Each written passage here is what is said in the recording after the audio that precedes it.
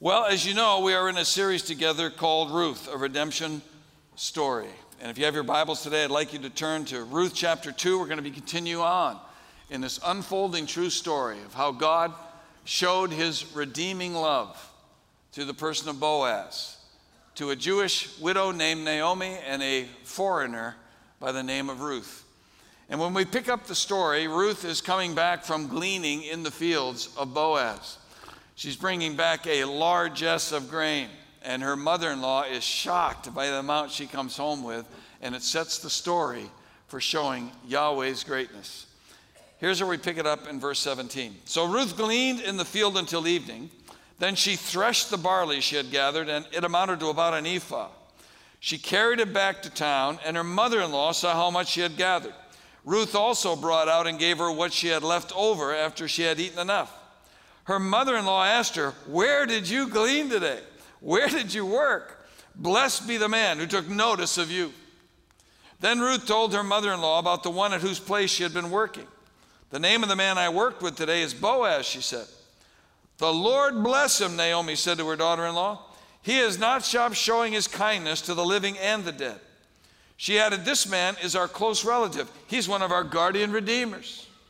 Then Ruth the Moabite said, "He even said to me, 'Stay with my workers until they finish harvesting all my grain.'" Naomi said to Ruth, her daughter-in-law, "It'll be good for you, my daughter, to go with the women who work for him, because in someone else's field you might be harmed." So Ruth stayed close to the women of Boaz to glean until the barley and wheat harvests were finished. And she lived with her mother-in-law. Let's pray for a moment. Father, I want to thank you today for this great truth and this unfolding story through these people who experience the love of God in a fresh and powerful way. It's the kind of love that you have extended to all of us, the kind of love that is still saving people who believe and come under your wings to find salvation. I pray today, God, as you continue to unfold this story, that we'll hear your voice and it will draw all of us closer to you. And we'll thank you, God, in Jesus' name. Amen. The power of kindness. You know, the largest payout in U.S. lottery history recently went to a South Carolina man as a result of a random act of kindness. Now, in this illustration, I'm not advocating you play the lottery. I don't do it. I probably never will. I won't ever play it. And if you do, that's between you and God. But I'm not doing this so you'll go play the lottery. So I want to make sure that's clear so I don't get letters this week. Anyway, this very kind man who chose to remain anonymous was standing in line at a KC Mart in Simpsonville, South Carolina last October 23rd when these super tickets were sold. He was waiting in line, and the man behind him, apparently in a hurry, wanted to cut in. And so the man kindly let him step in front. To make a long story short, the man in front of him went up, bought his lottery ticket. The next man, the kind man, went up and bought his lottery ticket, which the next one happened to be the one that won him $1.5 billion. $877,784,124 after taxes. How much that guy wished he had never cut. Anyway, you never know how something as simple as a display of kindness can make a difference in a person's life and future. It was a simple act of kindness on the part of Boaz that set life in a new direction for Ruth, for Naomi, for Israel, and for every one of us who are followers of the Lord Jesus Christ. But this was no random act of kindness. This was not an act of man alone. This kindness was a result of God's sovereign providence working through Boaz to accomplish God's eternal purpose. You see, this section of the story of Ruth is all about God's kindness displayed in Boaz, the guardian, the kinsman redeemer. It says in Ruth 2, verse 17, Ruth gleaned in the field until evening. Then she threshed the barley she had gathered, and it amounted to about an ephah. She carried it back to town, and her mother-in-law saw how much she had gathered. Ruth also brought out and gave her what she had left over after she had eaten enough. Her mother-in-law asked her, "Where did you glean today? Where did you work? Blessed be the man who took notice of you." Then Ruth told her mother-in-law about the one whose place she had been working. "And the name of the man I worked with today is Boaz," she said. "The Lord bless him," Naomi said to her daughter-in-law. "He has not stopped showing his kindness to the living and the dead." And she added, "This man, or that man, is our close relative. He is one of our guardian redeemers. He has not stopped showing his kindness." That word kindness is a significant word. We've been learning about it for the last 6 weeks in our covenant series. It is the word hesed. It is the same word for the covenant love of God, his special love that we learned all about in that series. Do you remember in the workbook, the covenant workbook? It said the Hebrew word used to describe the kind of affection God has for his people is hesed. This word captures God's everlasting love for his own people. It's the sacrificial, protective, intense love that God alone has for his own glory. This kind of love is distinct from other kinds of love. Hesed is the divine love of Yahweh that is rooted in who he is. But more than that, Hesed has a very practical meaning. In Jewish ethics, Hesed is the concept of the world as it's supposed to be. It's the ideal kind of life that God intended for his creation that was lost in the Garden of Eden because of the rebellion of Adam and Eve. This was the Hesed love of God being displayed through Boaz to a Moabite foreigner named Ruth and her Jewish mother-in-law, Naomi. God, through Boaz, was demonstrating his very nature and showing Ruth the way life was intended to be when people came under the wings of Israel's God named Yahweh. And we are reminded in this section of Ruth that Boaz's kindness was a demonstration of the Hesed love of God that would one day be fully revealed in our Redeemer, Jesus. How is God's Hesed love revealed in Boaz's kindness? Simply in his kind provision for those ladies, and also in his kind fulfillment in his role of kinsman redeemer. The Hesed love of God was seen in Boaz's kind provision for the needs of Ruth and Naomi. I'd like to go back to chapter 2, verse 5 to pick up the context. Ruth, a foreigner, is seen by Boaz gleaning in his fields. And he says in verse 5, he asked the overseer of his harvesters, "Who does that young woman belong to?" Notice it wasn't who is she, who does she belong to? The overseer replied, "She's the Moabite who came back from Moab with Naomi." She said, "Please let me glean and gather among the sheaves behind the harvesters." She came into the field and has remained here from morning till now, except for a short rest in the shelter. So Boaz said to Ruth, "My daughter, listen to me. Don't go and glean in another man's field, and don't go away from here. Stay here with the women who work for me. Watch the field where the men are harvesting and follow along after the women. I have told the men not to lay a hand on you. And whenever you are thirsty, go and get a drink from the water jars the men have filled." At this, she bowed down with her face to the ground, and she asked him, "Why have I found such favor in your eyes that you notice me, a foreigner?" Boaz replied, "I've been told all about what you have done for your mother-in-law since the death of your husband, how you left your father and mother and your homeland and came to live with a people you did not know before. May the Lord repay you for what you have done. May you be richly rewarded by the Lord, the God of Israel, under whose wings you have come to take refuge. May I continue to find favor in your eyes, my Lord," she said. "You have put me at ease by speaking kindly to your servant, though I do not have the standing of one of your servants." At mealtime, Boaz said to her, "Come over here, have some bread, and dip it in the wine vinegar." When she sat down with the harvesters, he offered her some roasted grain. She ate all she wanted and had some left over. As she got up to glean, Boaz gave orders to his men, "Let her gather among the sheaves and don't reprimand her. Even pull out some stalks for her from the bundles and leave them for her to pick up, and don't rebuke her." So Ruth gleaned in the field until evening. Then she threshed the barley she had gathered, and it amounted to about an ephah. She carried it back to town, and her mother-in-law saw how much she had gathered. Ruth also brought out and gave her what she had left over after she had eaten enough, providing for the need. There was an article that appeared last year in the Washington Post about a high school custodian named Carolyn Collins from Tucker, Georgia, and how her kindness made a difference. for the students at her high school.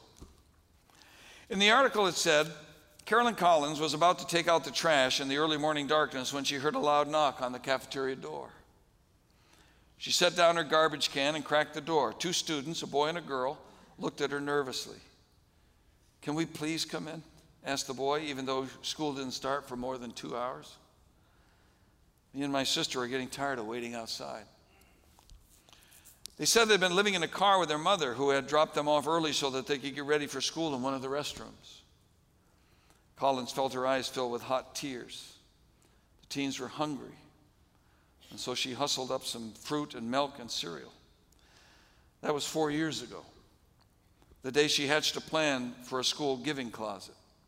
Food, clothing, shoes, toothpaste, shampoo, deodorant, and more, all free to any student at her school, Tucker High, about 25 miles from Atlanta. Collins vowed to do whatever she could to help these kids. She told the Washington Post, "High school is hard enough without being homeless." Collins immediately spent $200 of her own money on snacks, toiletries, socks, underwear, notebooks, and pencils. She told the administrators her plan and asked for some space at the school. After cleaning an old storage room near the cafeteria, Collins' giving closet was set up and running. Since 2014, any of the school's 1,800 students who are in need of items such as food, soap, school supplies, book bags, clothes, even prom wear, who may have been too embarrassed even to admit a need, can quietly approach Collins, and she'll open the closet, and they can take whatever they need. Her school principal said she has such a giving heart. She is a beacon of light for every kid in need. You know, when I read that story of Carolyn Collins' kindness to the kids of her high school, I thought that's the type of generous provision to respond to human need that's a demonstration of the kindness of God's Hesed love. You know how we talk about the fact that all love is of God? Well, every time you demonstrate kindness like that, you are demonstrating the Hesed love of God, whether you know it or not. God is demonstrating that love through you. This is the kindness displayed by Boaz in response to the need of Ruth and Naomi. Boaz had heard about the kindness of this Moabite woman to her mother-in-law, Naomi.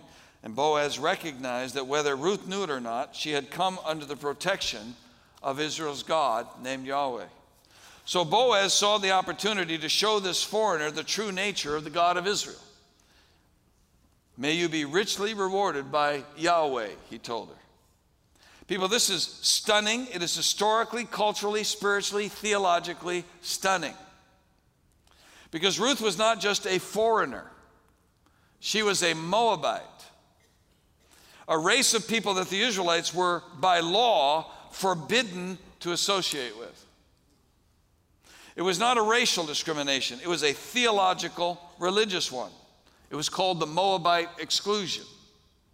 Not just because they worshiped the detestable false god of Chemosh, but because of their treatment of Israel when they came out of Egypt in the Exodus. You remember in Deuteronomy 23, verse 3, God said to Moses, "No Ammonite or Moabite or any of their descendants may enter the assembly of the Lord, not even to the 10th generation. For they did not come to meet you with bread and water on your way when you came out of Egypt. And they hired Balaam, son of Beor, from Pethor and Aram Naharaim to pronounce a curse on you." Not only did they not provide for you, God's telling Moses, they sent this prophet out there to call down curses. Deuteronomy 23, verse 5. "However, the Lord your God would not listen to Balaam, but turned the curse into a blessing for you, because the Lord your God loves you. Do not seek a treaty of friendship with them as long as you live." And yet here is this Jewish man demonstrating the Hesed love of God in his kindness to this forbidden Moabite. Boaz is showing Ruth, Yahweh, the God of Israel, is not some foreign false god under whose wings you've come for protection. This is Yahweh, the living and the true God, who provides for all living things. He is a forgiving God, a good God, a generous God. Yes, your people did not provide for Yahweh's people when they came out of Egypt, But now Yahweh, through his people, are going to provide for you. Which prompted Ruth to respond with her face to the ground, why have I found such favor in your eyes that you notice me, a foreigner? Boaz is demonstrating to Ruth this favor is from God. It's all of grace. God is providing for you, Ruth, as he does for all who come to him by faith. And what a provision it was. We don't have time today to develop all of this, but it was a provision of protection. That as long as she was there, he had commanded the men not to harm her, but to take care of her. It was a provision of acceptance. In verse 14, at mealtime, Boaz said to her, come over here, have some bread, dip it in the wine vinegar. To eat a meal like that in that cultural setting was a sign of acceptance and friendship and relationship, which is part of the reason Jesus instituted a meal called communion, in which those of us who are friends with God and who have relationship with God and are in living with God, we come to have a meal with him at the time of communion. But it was also a provision of generosity and caring. In verse 15, as she got up to glean after the meal, Boaz gave orders to his men, let her gather among the sheaves and don't reprimand her. Even pull out some stalks for her from the bundles and leave them for her to pick up, and don't rebuke her. So Ruth gleaned in the field until evening. Then she threshed the barley she had gathered, and it amounted to about an ephah. She carried it back to town, and her mother-in-law saw how much she had gathered. Ruth also brought out and gave her what she had left over after she had eaten enough. You see, the poor, by Mosaic law, were to be allowed to glean on the edges of the field. That's why any landowner, any farmer was not to glean all the way to the edges, why he wasn't to take all the grapes off the vines. He was to leave some, so that the poor of the community could come and find food to eat. It was God's provision for them. And God would bless the landowners. Well, Boaz did a lot more than that. He ordered the men to allow Ruth to glean in the heart of the field. And not only that, they were to drop some stalks for her to make it easier to pick up. The average worker working for Boaz as a harvester had a daily ration of 1 to 2 pounds of grain above their wages. Ruth went home with an ephah, over 30 pounds. And she had the leftovers from their lunch with Boaz. And when Ruth got home, her mother-in-law was shocked. Where did you glean today? Where did you work? Blessed is the man who took notice of you. Ruth, there is no way you're coming home with this much barley and wheat. There's no way. Somebody is showing you his favor. Who was it? Ruth tells her mother-in-law, the name of the man I worked with today is Boaz. Naomi's response in verse 20, the Lord bless him. The Lord Yahweh, the I am who I am, the covenant-keeping God of Israel, he has done abundantly more than the law requires. He is providing for you. This is God's kindness. He has not stopped showing his kindness to the living and the dead. He has not stopped showing his hesed love. The he in the construction of this sentence is significant because the he can refer to Yahweh. Yahweh has not stopped showing his kindness to the living and the dead. It can also refer to Boaz. Boaz has not stopped showing his kindness to the living and the dead. The meaning is clear. Yahweh, through Boaz, has not stopped showing his kindness to the living and the dead. God is doing this, Ruth. God is doing this. Ruth, you have gleaned in the fields of the covenant God of Israel, who is Jehovah Jireh, the God who provides. He is giving you this grain.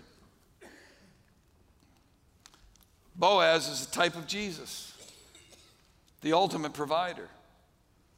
He is God in human flesh, Yahweh in human flesh.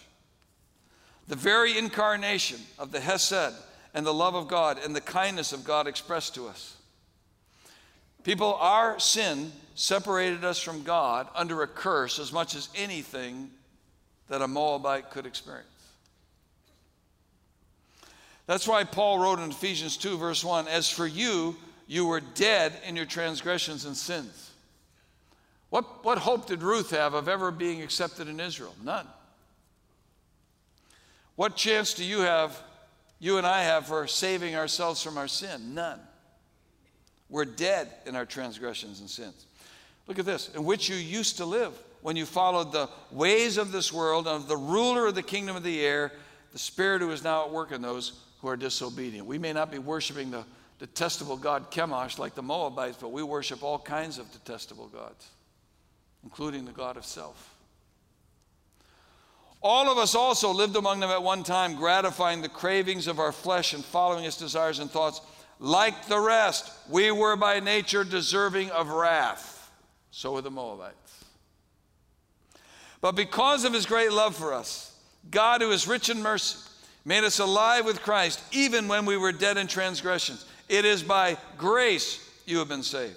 And God raised us up with Christ and seated us with him in the heavenly realms in Christ Jesus, in order that in the coming ages he might show the incomparable riches of his grace expressed in his what? Kindness to us in Christ Jesus. Just like Ruth, we were foreigners, aliens, excluded, but brought into relationship with God through Christ, just as Ruth was. Ephesians 2, verse 11, Paul went on to say, therefore remember that formerly you who are Gentiles by birth and called uncircumcised by those who call themselves the circumcision, which is done in the body by human hands. Remember that at that time you were separate from Christ, excluded from citizenship in Israel, and foreigners to the covenants of the promise, without hope and without God in the world, just like the Moabites. But now in Christ Jesus, you who once were far away have been brought near by the blood of Christ. This is why Paul went on to tell his young understudy Titus in Titus 3, verse 3, at one time we too were foolish, disobedient, deceived, and enslaved by all kinds of passions and pleasures. We lived in malice and envy, being hated and hating one another. But when the kindness and love of God our Savior appeared, he saved us not because of righteous things we had done, but because of his mercy. When did the love of God and his kindness appear? In the person of Jesus, who saved us by his grace. You see, it's God who is the provider, which is why Boaz told Ruth in chapter 2, verse 12, may the Lord repay you for what you have done. May you be richly rewarded by the Lord, the God of Israel, under whose wings you have come to take refuge. Boaz is telling Ruth, it's not me who's providing this for you. God is providing this for you. He is the provider. That's why Paul told Timothy to tell the people not to put their hope in anyone or anything but God himself. We don't provide for ourselves, God does. Oh yeah, we go to work, we do what we can, we save, we do all of those things. But even the ability to earn, God told Moses, is the gift of God. That's why Paul told Timothy to tell the people in 1 Timothy 6, verse 17, command those who are rich in this present world not to be arrogant, nor to put their hope in wealth, which is so uncertain, but to put their hope in God, who richly provides us with everything for our enjoyment. Tell the rich that, Timothy. Well, who are the rich? That's you and me. If you own a car today, globally, you're in the top 5% of the world's wealthy. If you own a car. 95% of the world population can't afford the car you're driving. That's why he told the Athenians in Acts 17, verse 24, the God who made the world and everything in it is the Lord of heaven and earth and does not live in temples built by human hands. And he is not served by human hands, as if he needed anything. Rather, he himself gives everyone life and breath and everything else. You know what the Greek word for everything means? Everything. This is the Hesed love of God, demonstrated in his kindness, providing for those, no matter what their past or how deep their sin, he provides for those who come to him in faith and obedience, not just in his kind provision, But the Hesed love of God was seen in Boaz's kind fulfillment of his role as kinsman redeemer. It says in verse 19 of chapter 2, her mother-in-law asked her, "Where did you glean today? Where did you work? Blessed be the man who took notice of you." Then Ruth told her mother-in-law, the one at whose place she had been working, "The name of the man I worked with today is Boaz," she said. "The Lord bless him," Naomi said to her daughter-in-law. "He has not stopped showing his kindness to the living and the dead." She added, "That man is our close relative. He is one of our guardian redeemers." Then Ruth the Moabite said, "He even said to me, 'Stay with my workers until they finish harvesting all my grain.'" Naomi said to Ruth, her daughter-in-law, "It'll be good for you, my daughter, to go with the women who work for him, because in someone else's field you might be harmed." So Ruth stayed close to the women of Boaz to glean until the barley and wheat harvests were finished, and she lived with her mother-in-law. The importance of family. I was reading a piece that was first shown on ABC News. They said, researching your family tree can be a fun and rewarding hobby, but for one Minnesota man, it was a life-changing experience. Marty Johnson knew he was the product of two young college students who had a brief affair.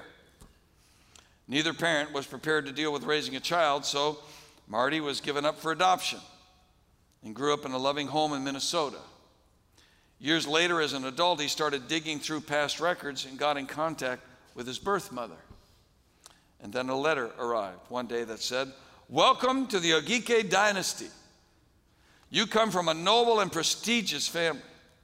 The letter went on to explain that Johnson was next in line to inherit the position of village king and chief from his biological father, John Ogike, the current chief of the Abo village in Nigeria. Johnson flew to Nigeria to meet his new family. He went from having no knowledge about any blood relatives to a noisy celebration in the whole village. There he was united with brothers, sisters, numerous aunts and uncles, cousins, and best of all, his father. You know, when I read that article, Marty Johnson was a part of a family bigger and greater than he even knew. That was true for Ruth. She was part of a family bigger than she ever knew by marrying into Elimelech's clan. And that's true for you and me. You and I are part of a family bigger and greater than we ever knew. We're part of a family made up of all peoples who have come to trust Jesus Christ as Lord and Savior. Boaz was a family member of Naomi and Ruth and was about to show God's kindness by becoming their guardian kinsman redeemer. That's why in Ruth 2, verse 19, her mother-in-law asked her, "Where did you glean today? Where did you work? Blessed is the man who took notice of you." And Ruth tells her mother-in-law, "The name of the man I worked with today is Boaz." Verse 20, "The Lord bless him," Naomi said to her daughter-in-law. "He has not stopped showing his kindness to the living and the dead." She added, "That man is our close relative. He is one of our guardian redeemers." The guardian redeemer, or the kinsman redeemer, was a close relative who by law could preserve the family name of a deceased relative by redeeming or buying back their land, their debt, and providing care for the family members and providing an heir. Because if the family member who was the widow married the kinsman redeemer, any subsequent son that came from that union would now be the heir of the man who had died. So if Ruth and Boaz had a son, that son would now be the heir of Elimelech, Naomi's husband, and that inheritance would now pass to Elimelech's family and to Naomi. In Deuteronomy 25, verse 5, God said to Moses, "If brothers are living together and one of them dies without a son, his widow must not marry outside the family. Her husband's brother shall take her and marry her and fulfill the duty of a brother-in-law to her. The first son she bears shall carry on the name of the dead brother, so that his name will not be blotted out from Israel." The guardian redeemer, the kinsman redeemer, was in Hebrew called the Goal, G-O-E-L, Goal. It literally means the one who buys back. The responsibility of the Gawal was to avenge the death of a murdered relative, marry the childless widow of a deceased brother, buy back the dead man's property that had been sold, buy back family members who had sold themselves into slavery, and to look after needy or helpless family members. This was God's way of providing an heir for the families of Israel. This was the duty of the kinsman redeemer, but Boaz didn't perform this role out of sheer duty, but out of kindness, out of his love for Ruth and Naomi. Because as we're going to learn later in chapter 3, Lord willing, Boaz didn't have an obligation at all to redeem them. Because there was another man in Bethlehem, even closer, who had the first right to take Naomi and Ruth into his family. And Lord willing, when we get to chapter 3, we're going to see that Boaz easily could have passed off the responsibility to him and let it be. But he made a pledge to Ruth and Naomi that if this other man would not redeem them, he would. So Boaz tells Ruth to stay in his fields until the harvest was finished. Remember, they came at the beginning of the barley harvest, early part of April. And he said, now stay with thy harvesters until it's finished, sometime in mid to late June. So stay with me 6 or 8 weeks, Ruth. So Ruth stays. She and Naomi are provided for, and God sets the stage for the next step. As we shall see next week, God providentially works to bring Ruth to be Boaz's wife, providing an heir for Naomi's dead husband Elimelech. But more importantly, the son that would be born out of their union would not only be Elimelech's heir, but that child born to them would have a grandson whose name was David. And through David would come the line of the kings that would bring about their Messiah and ours, the Lord Jesus Christ. Jesus is our kinsman redeemer. The one who is our kinsman, who is made like us, who came in human flesh to be one of us so that one day we could be made like him.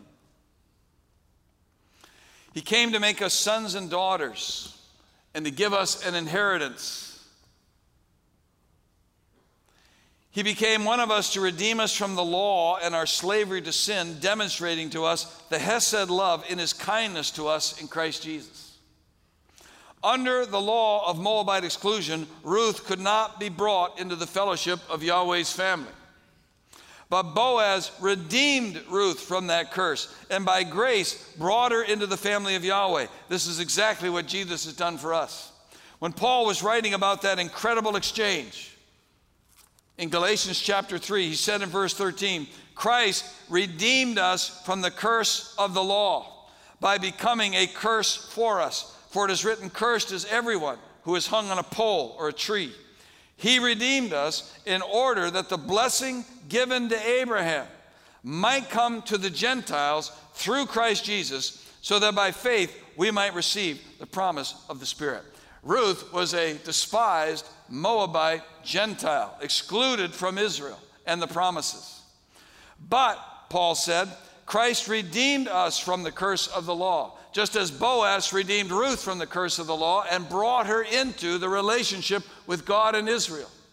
Christ redeemed us from the curse of the law so that the blessing given to Abraham might come to the Gentiles through Christ. You remember the promise to Abraham? When we studied the Abrahamic covenant, God said, through you, all nations of the world shall be blessed. Even nations of people like Ruth, who by faith come under the wings of Yahweh and are saved and become members of God's family. This is why Paul wrote to the Romans in Romans 3, verse 21, but now, apart from the law, the righteousness of God has been made known, to which the law and the prophets testify.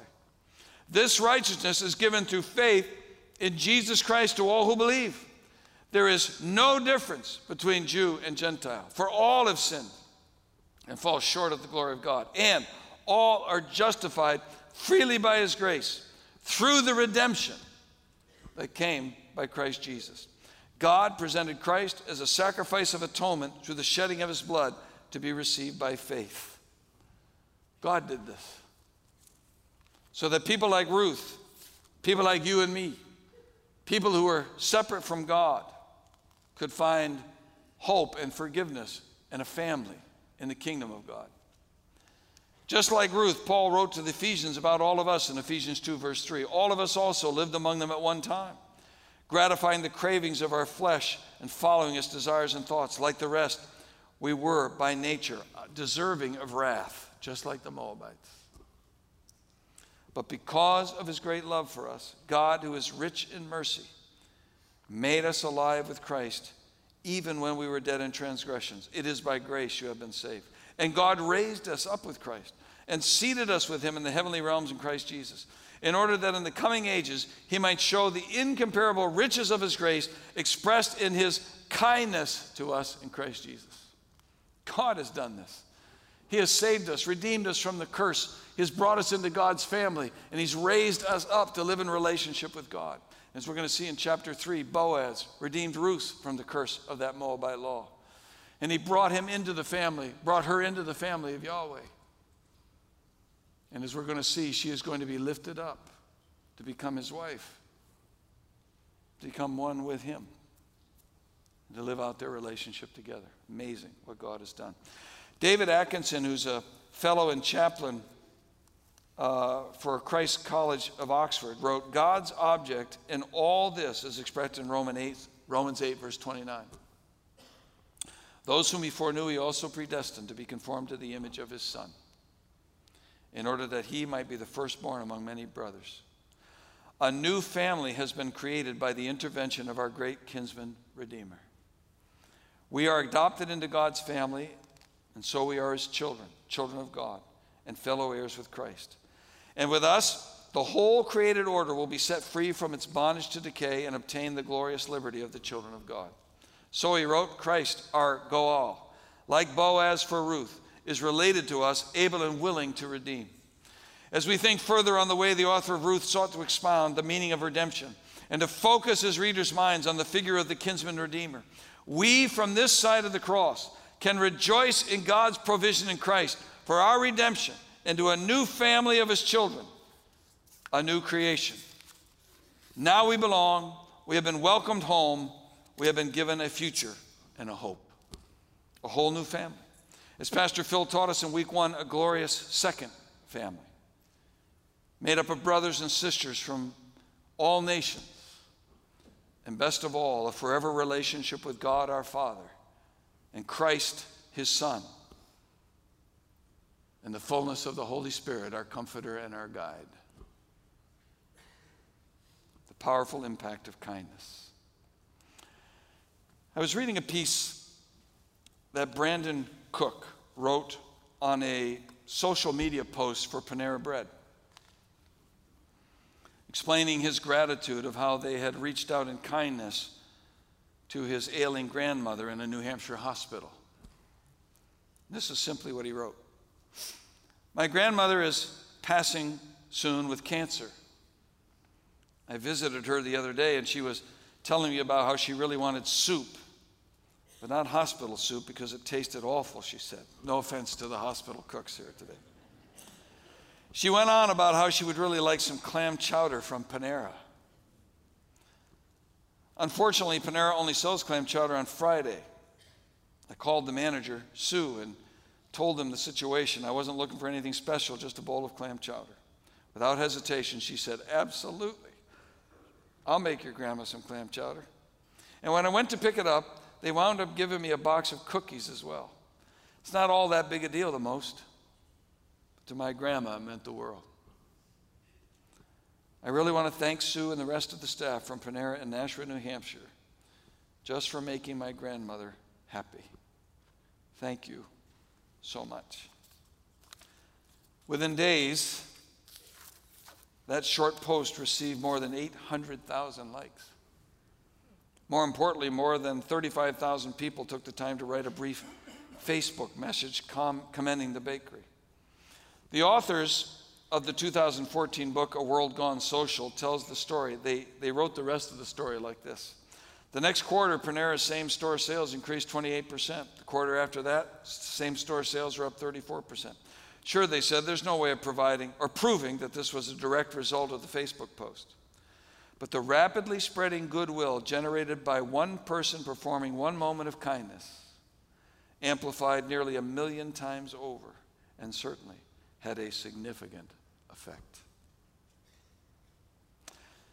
You know, when that lady Sue decided she was going to make a bowl of clam chowder for a dying woman in a Nashville hospital, she had no idea of how that one little act of kindness would impact millions of people. Boaz could have had no idea how much his kindness to a foreign Moabite named Ruth would be amplified billions of times over and have such a significant effect. So powerful an effect that it reached all the way to me and helped me to know that I have a Redeemer. And his name is Jesus. Boaz could not have known all that, but God knew. And see, that's why when you and I demonstrate acts of kindness in the name of the Lord, we have no idea how God's going to use all of that to make a difference. But God knows how he's going to use that to make a difference.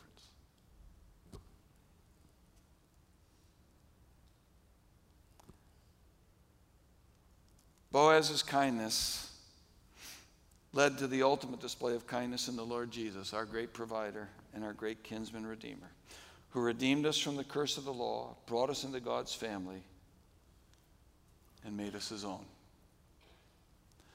So I just have 2 questions today to close. Number 1 is this.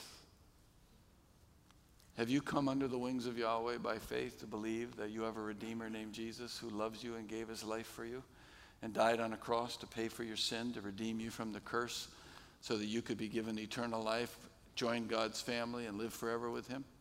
Or are you still living under the curse because you didn't know, just like Ruth?